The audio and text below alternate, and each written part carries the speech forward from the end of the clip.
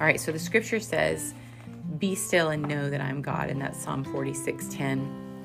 If you go to Daniel 11:32, Isaiah, Jeremiah, Lamentations, Ezekiel, Daniel, you could read the book of Daniel in light of knowing God. J.I. Packer in his book, and that's one that we've been sort of talking about a little bit. If you read the book of Daniel and with the question of how did knowing God impact the behavior of the main players in this book, that's a profound study. And Daniel is not a super long book, so you could do that. Most people, when they read Daniel, are intimidated by the prophecy, but if you read this just to study the characters themselves and their response to their understanding of God, it's a very encouraging and enlightening. Daniel 11:32 makes a statement. Depending on your translation, and I think I'm going to maybe ask Jessie to read from hers. Jessie, will you read Daniel 11:32? And I think it's going to be the second half. Second half of that verse? Mm-hmm. Okay. By smooth words he will turn to godlessness those who act wickedly toward the covenant, but the people who know their God will display strength and take action. But the people who know their God will display strength and take action. What other translations do you have? Mine says the people who are loyal to their God will act valiantly. The word there is know, and it means to know personally in such a way that you would have allegiance. So this would be, you don't have allegiance to someone that you don't trust. Anybody have a different translation? What do you? Shall stand firm and take action. Shall stand firm and take action. What do you have, Nikki? With flattery he will corrupt those who have violated the covenant, but the people who know their God will firmly resist him. But the people who know their God will firmly resist the one who's acting against. So the people who know their God will be strong and do exploits is another translation. So in Psalm 46, we have this instruction, be still and know that I am God. And we mentioned that conjunction connects stillness to knowing God. And so if we're going to know God, we must first be still. And we know in Romans that we see that reiterated when it says, how will they know if they've not heard? And so it also involves listening, right? We would say that from Romans. And then here we see some fruit from knowledge of God. The fruit there is that there will be a loyal response that is active. So first there is stillness long enough to hear. And then there is a listening and there is an understanding. And then there is a response. Then there is action. And I think this is what we see. So the people who know their God will act, and they'll act courageously. And of course, if you know the account of Daniel, we know Daniel was a pretty courageous guy, right? What did he do?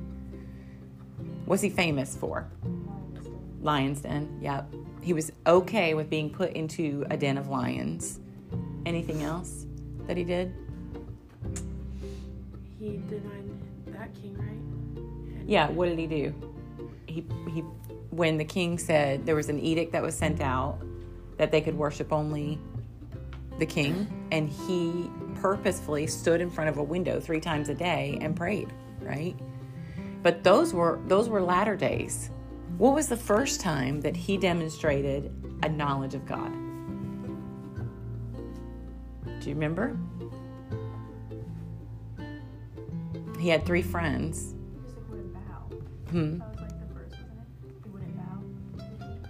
That's Esther.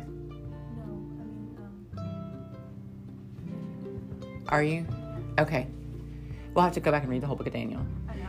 Yeah. So Shadrach, Meshach, and Abednego, what did they do? This is his friends. Willing to be put in the fiery furnace. Yes. And what about, and that was for the bowing, right? Yeah. Okay. That's where we're going to the bowing. All right. Good. And then the other thing is, what about the eating? Do you remember that? Right. And people call the Daniel fast. We hear about the Daniel fast all the time. This is the early days. This is the your age days when they were taken captive and they're brought into this country, and they eye up the best looking of the Israelite young men. They're like, these are the young bucks. These are the ones we want. We're going to train them up. They're going to serve. And Daniel and his friends, instead of falling into the like, oh my gosh, look at all this, like Turkish delight in Narnia, look at all these rich, decadent foods. We're going for all of it. Aren't we lucky? We're the fugitives, the refugees of war who lucked out and landed in the palace. We're just going to live it up. We might as well to take advantage of our terrible circumstances. Instead, they had somehow known their God, and they did exploits for him. And they said, we have a different way of eating. Would it be okay if we just honor the Lord in that? And God blessed them for that. And so Daniel, who later is not afraid to literally go to the lions, friends not afraid to go into a fiery furnace, because they had already been practicing this understanding and application of their knowledge of God. They had done exploits. So I don't say any of that to make us feel guilty and be like, we need to go out and, wave some kind of Christian flag and be persecuted so we can say good job, and land in the lion's den of our modern day. I say that to say the fruit of stillness, when I challenge you to take 1 minute a day and sit still with God, the fruit of stillness is exploits for your God. And what those exploits may be, that's going to just depend on what the Lord is doing in the area in which he's allowing you to walk. That depends on the works that he has prepared in advance for you personally to walk in. But the fruit of knowing God is exploits. So let's then go to John 17. I want to read this because I think that there's such an interesting connection that often is maybe missed. And it is powerful to me. Go to John 17 and remembering that the Father and the Son are one, and that they're intimately connected and interwoven, and Christ's purpose on earth was to glorify God by completing the works that God had given him to do. We see in verse 1, when Jesus had finished saying these things, he looked upward to heaven and said, Father, the time has come. Glorify your Son, so that your Son may glorify you. Any empowering that comes from the Lord is not for our own personal benefit, but for God's glory. Jesus understood that. Then he says, just as you have given him, your Son, authority over all humanity. If we ever wonder if we're a people under authority, we are. So that he, listen why though, God gave him authority over all humanity so that he may give eternal life to everyone you have given him. What's eternal life? And he answers the question. Now this is eternal life. Because remember, disciples are around him. That they may know you, the only true God, and Jesus Christ, whom you sent. I glorify you on earth by completing the work you gave me to do. Okay. This is eternal life. That they know you, the only true God, and Jesus Christ, whom you have sent. So we go from be still and know. How will they know unless they hear? And those who do know will do exploits to this. Do you want to know what eternal life is? You want a good life? Like, this is what the world promises us, a life. People say, he needs to get a life, or she needs to get a life, right? We hear that when somebody's, for whatever reason, not doing well. And this is what every podcast and every meme and every post, every glimpse that we have on social media, on Pinterest, it's all about offering us a life. From the best recipe for lasagna, on Pinterest, to the best, like home decor bloggers, to Christian podcasts. It's all offering the same thing. But they who know God will do exploits for him. And so when Jesus says, this is eternal life, you want to know? Do you want clarity so that you can filter through all that? Because there's a lot to filter through. Boy, do we have a lot to filter through. We have more. I hate to say we have more, but I think we do have more to filter through. In an information age, where information comes to us in nanoseconds. In an information age like that, where your textbooks are on your phone, they're on your computer. You don't even have to go to, like an actual bookstore anymore, because you're going to order them. They're going to be shipped to you if you do want a hard copy. You could have all three. You could have it on your computer, on your phone, and a hard copy if you want. In an information era where it's so readily available, how do you know what is truly offering you life? And how do you discern that? And how do you fight through the plethora and myriad of false witnesses? And when 1 John talks about, be careful about false witnesses, be careful about false prophets, and we think, well, there's no one like that in our midst. Our false prophets is just a digital information era where there is so much coming to us. And even the godly Christian who is determined only to follow Christian, bloggers and Christian social media accounts, Christian influencers, it doesn't matter. How do you sift through that? You have to know God. And if you know Jesus, then you understand eternal life. Why? Because Jesus also made another claim about himself. What did he say about himself? I am the way, the and the life. So truth and life, again, conjunctions, that's actually not a conjunction. I don't know what that is. I don't know what the grammar term for that is when it joins a list of things. It's not a conjunction. I don't think. Is it a conjunction? Well, I don't think so. The word and, when it combines a list? Anyway, the point is this. It's a connector. We know that, right? So life and truth are connected. And if we want to truly grasp life, then we must know the truth. And if we want to know the truth, we have to know Jesus. And here's the incredible thing to me, is that in knowing God, now we have eternal life. We think about that as like a result of death, that we're going to live eternally and we want to live eternally with Jesus. So it's a result of death, and it's the promise of our salvation. This is what I want to say to you. Do you want a life? We get that now. The more of God we know, the more of eternal life we experience now. Does that make sense? It's interesting because J.I. Packer talks in his book about that knowledge, intimate knowledge. So we're not talking about brain knowledge, data, facts. We're talking about intimate knowledge, that I know you well. That is not so much a width as it is a depth. And you could know someone who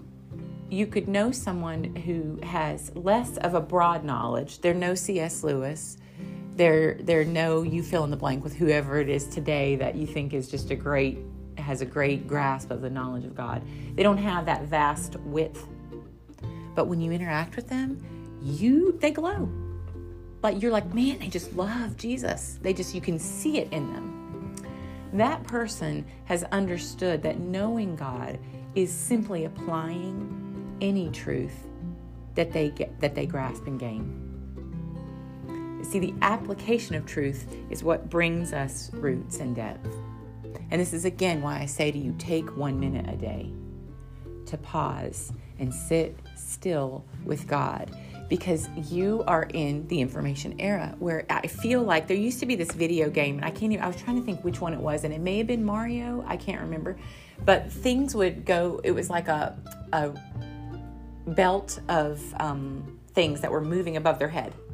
And it was like, they were all good things. You could grab them, and if you got them, you got more things like coins and extra lives, but you had to jump and grasp.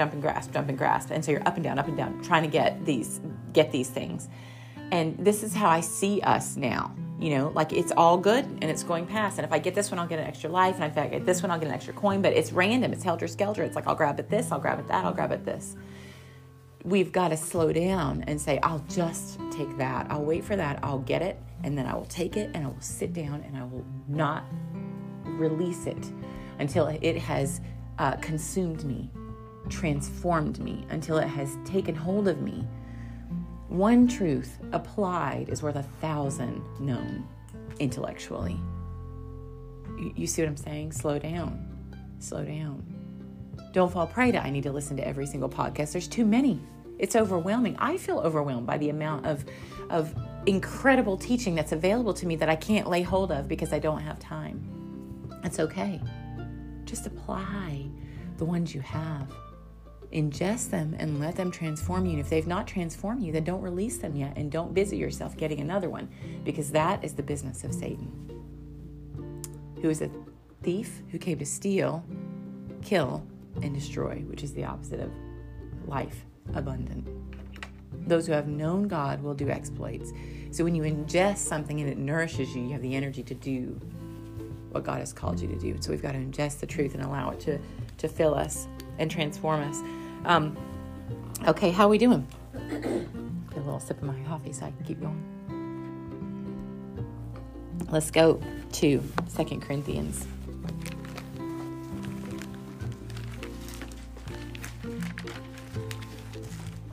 I'm going to read you a quote from old J.I.'s book, and then if I can quickly find it.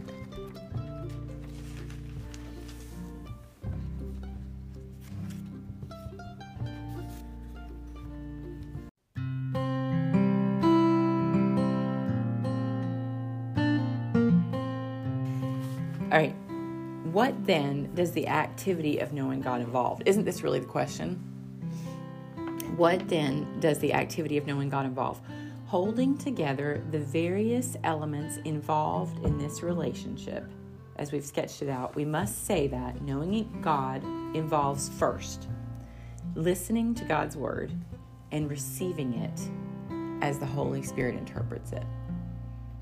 Now, this is really not something we hear taught about a lot. Listening to it and receiving it as the Holy Spirit interprets it. It involves a reliance on the Holy Spirit who indwells us. And that's not something that's as trendy in modern evangelicalism today. Listening. Yeah. Because we're scared. That's mystical and we're afraid of it. All right. In application to oneself. So receiving it as the Holy Spirit interprets it in application to oneself. Second, taking note of, observing God's nature and character as His word and works reveal it. Now that sounds simple, but we often take in God's nature and character as we understand it to be through our life experiences. And so when you read the book of Daniel, you look and say, what does this tell me absolutely about God's character? Or Nikki, you said earlier you were focusing on the Lord my provider, Jehovah Jireh. What does God's word reveal about the Lord as provider?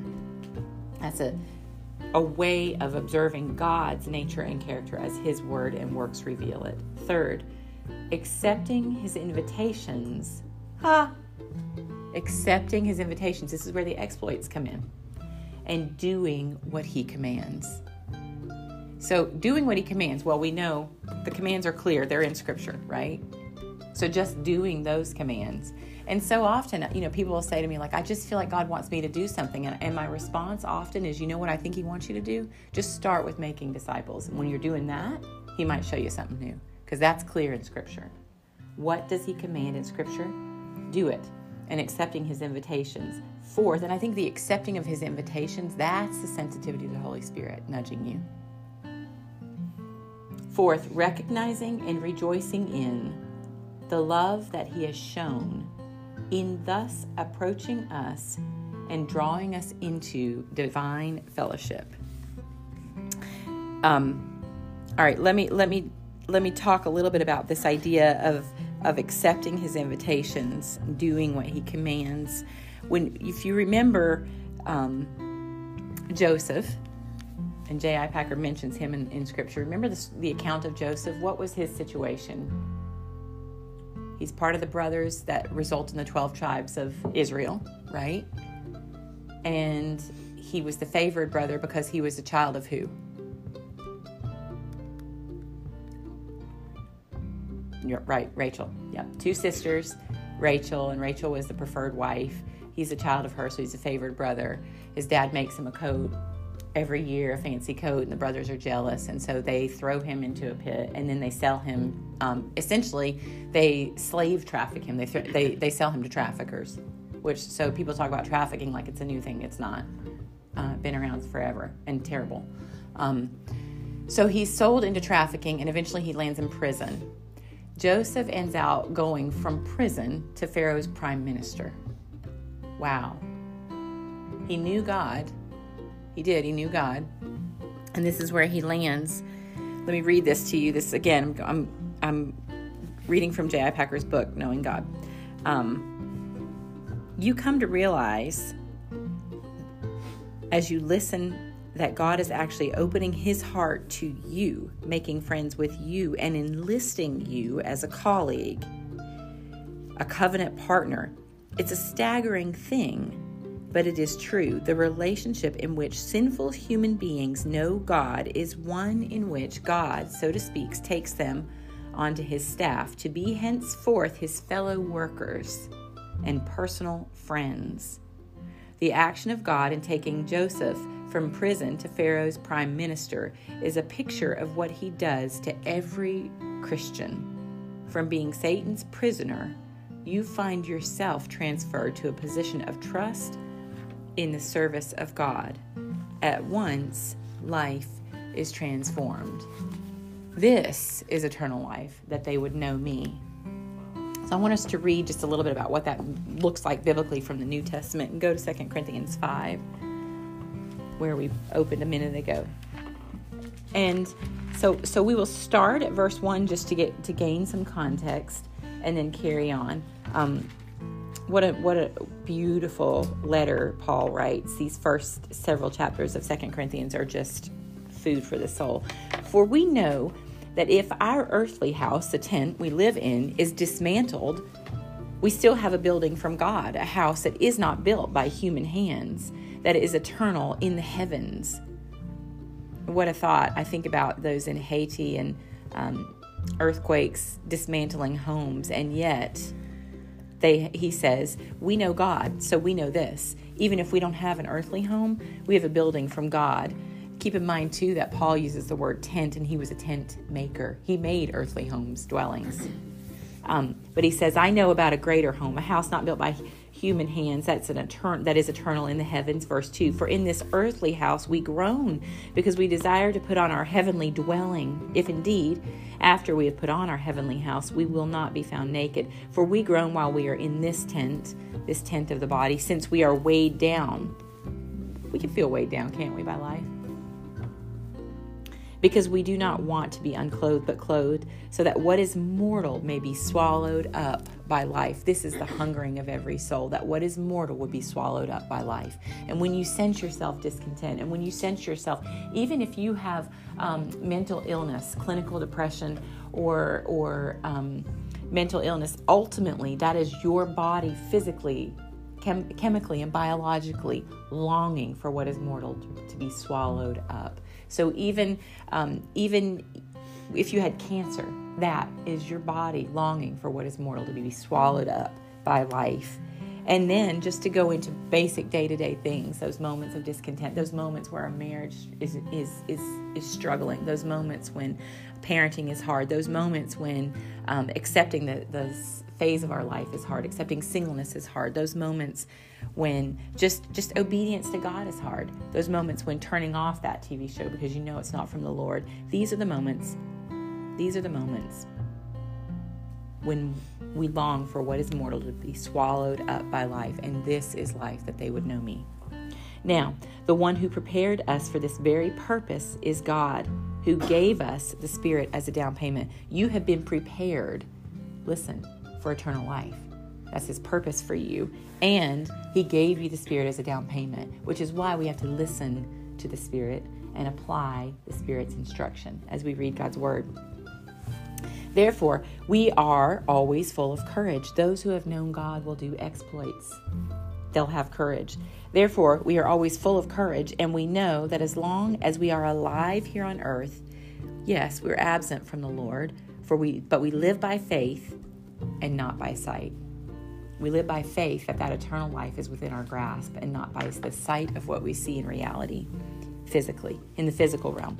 Thus, we are full of courage and would prefer to be away from the body and at home with the Lord.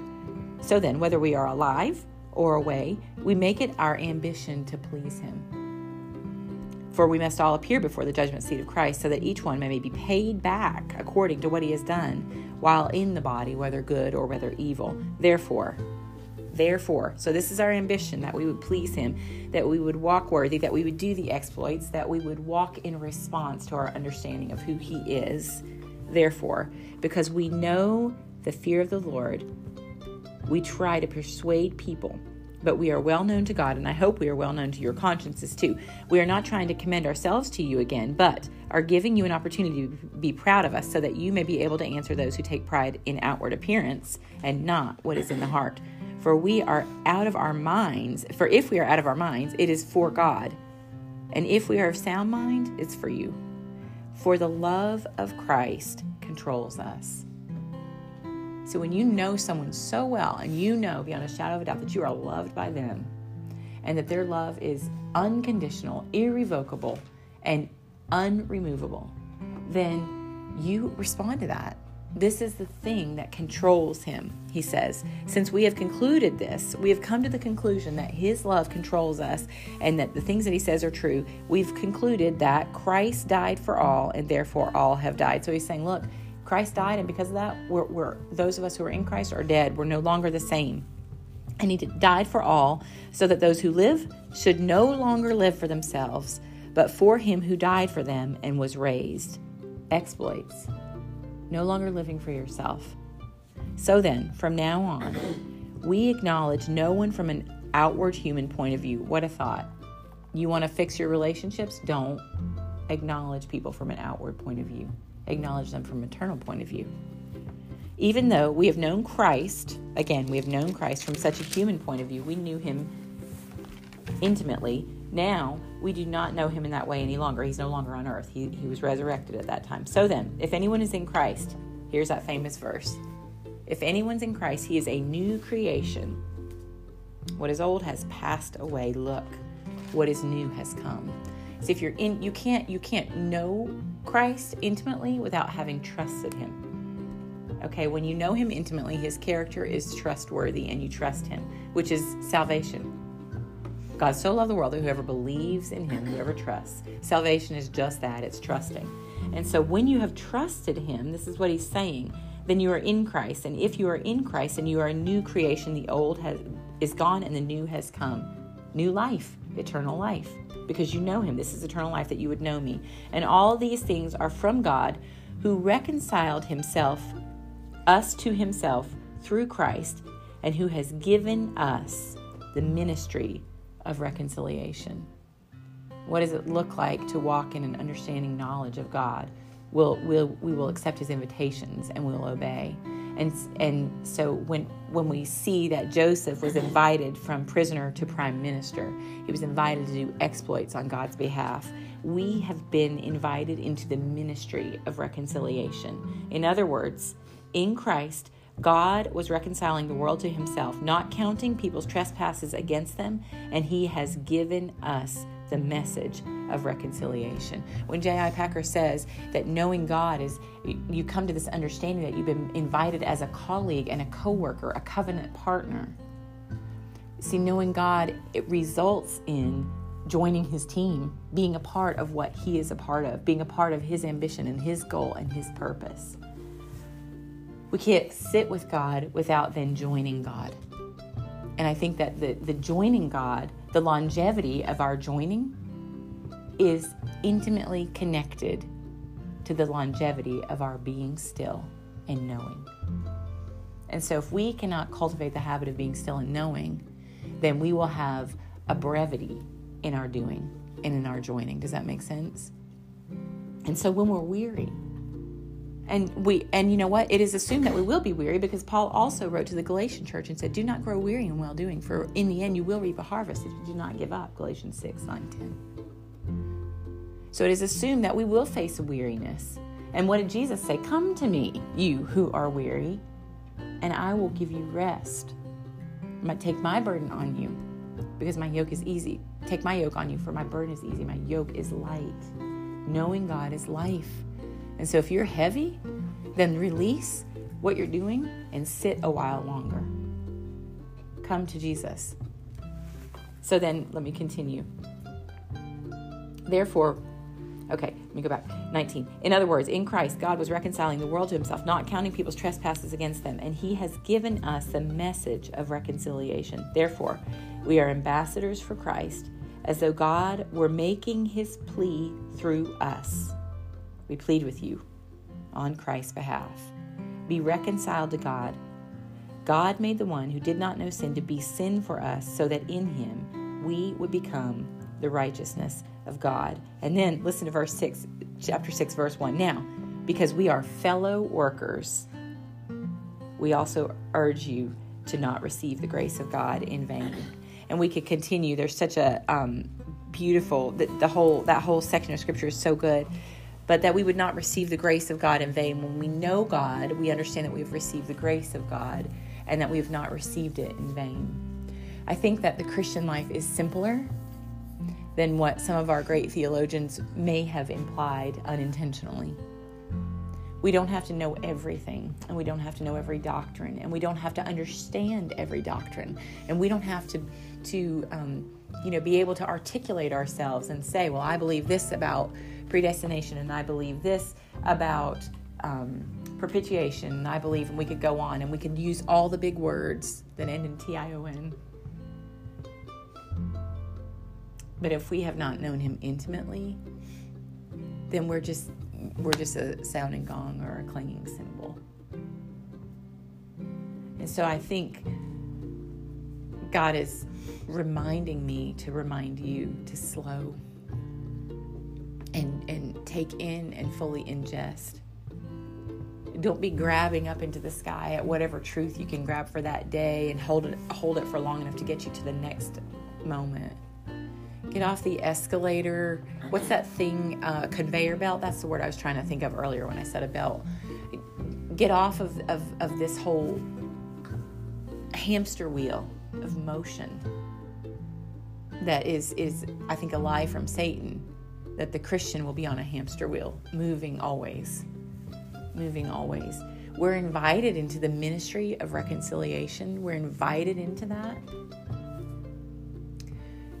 But we are not invited into chaos. God is not a God of chaos, but a God of order and a God of peace. There is great purpose in our life, but a person who has great purpose, they eliminate the things that prevent them from walking in that purpose. And so sometimes for us that means, you know what? I won't be the most knowledgeable person about every word in Scripture. I'll just be the most obedient to the few that I can understand. Obedience is the outcome of truly understanding and knowing. And so, when I think about this idea of ministry of reconciliation, and for Joseph, that looked like, he stored grain. He had this brilliant plan that ended out feeding not just his country, Egypt, great nation, but the surrounding countries. And of course, we know that ultimately his family came to him and they were fed. And we know that the lineage of Christ comes from that family. And so it was a good thing that Joseph landed where he landed and did what he did. And so some would say that he did exploits on behalf of the Pharaoh, but others would say ultimately God's purposes cannot be thwarted, and God's purpose was that all mankind would be redeemed and Christ would come from that lineage. And so the exploits that Joseph did were actually on behalf of the King of Kings, not the Pharaoh of the land. Our exploits may not be running a country and creating a feeding system that would last through a famine. Our exploits might simply be storing up food within our souls, spiritual food, that we could share with the people that God brings to us. That may be our exploits.